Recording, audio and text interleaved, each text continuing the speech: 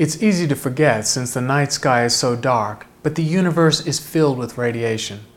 The cosmic microwave background represents photons from the Big Bang, stretched by the expansion of space, with their energy reduced to microwaves. There are vastly more photons in the microwave background radiation than there are particles in the universe. 100 million photons for every hydrogen atom.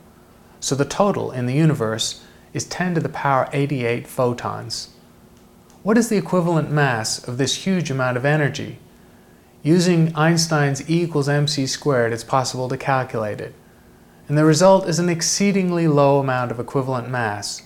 The energy of these photons is very low. The radiation density of the universe corresponds to 20,000 times less than the critical density, far lower than the mass density of dark matter or even normal baryonic material. Even though the universe is flooded with photons, matter governs the behavior of this universe.